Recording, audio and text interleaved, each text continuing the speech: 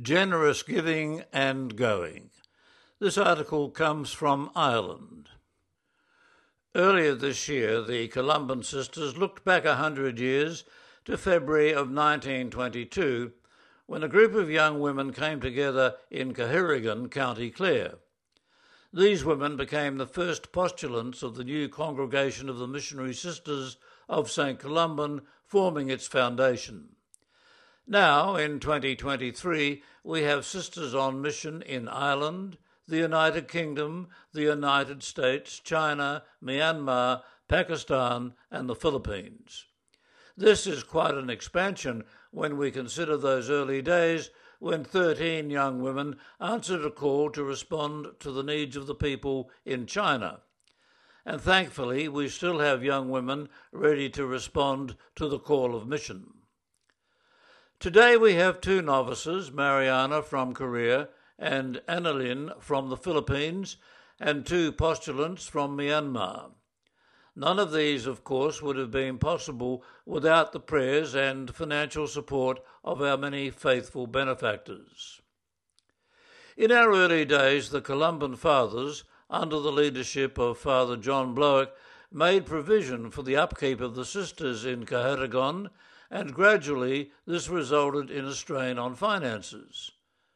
In July of 1926, when the first group of sisters were preparing to set out for China, Father Blowick made his first appeal for support in the Far East magazine on behalf of the sisters, and this resulted in a tremendous outpouring of generosity.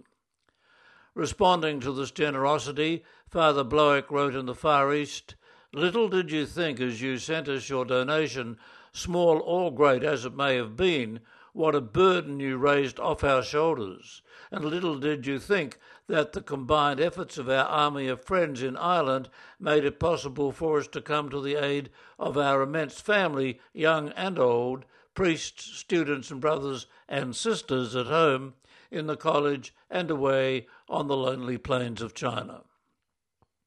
In the years following 1926, a small trickle of donations, some totalling up to £10, then a large sum, reached Cahirrigan from the four corners of Ireland.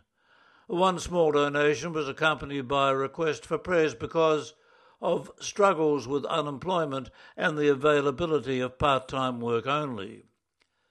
Another benefactor sent a small donation towards the flood victims of Hanyang and added, "I'm only a working man, and I'm sorry this gift is so small." While from another we heard, "I joined with a friend in selling cattle which did not do well, but we promised to send some money no matter how it would go." Our hearts were equally deeply touched by messages such as, "When starting my career, I promised threepence a week out of my small salary of 5 shillings to go to the missions and any little extras I got in the way of tips." By 1930, the response to the appeals for support had become so generous and numerous that to keep pace with all the correspondence and donations, the sisters in Cahirrigan had to set aside a special room as an office from which to correspond with many people who had become our generous benefactors.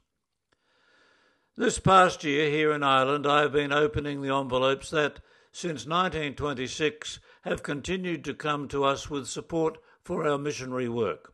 And like our sisters in our early days, I have been overwhelmed and inspired by the generous assistance and the concern for our sisters and the people among whom we live and work that support us from around the world give us.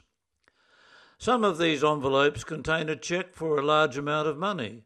Others contain a few euros or pounds, which, in the eyes of the world today, would be considered a small amount of money, but for we Columban sisters, each of these envelopes contains a treasure, not only in money but in faithfulness to us, which stretches over many years, a treasure of concern for our safety and well-being and that of the people whom we serve, treasures of great value indeed.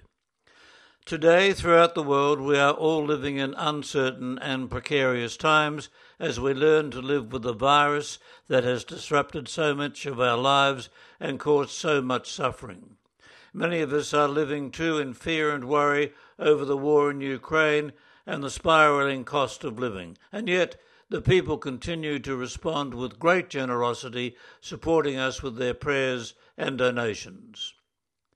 At a recent meeting of apostolic workers, I heard it said that we missionaries give by going and that others go by giving. For me, that is a perfect description of the partnership between we missionaries and our benefactors. The going and the giving are intertwined and equally necessary, and we give thanks to God for both. That article came from Ireland, was written by Sister Anne Gray. She is a Columban missionary and is the new assistant editor of the Far East magazine in Ireland.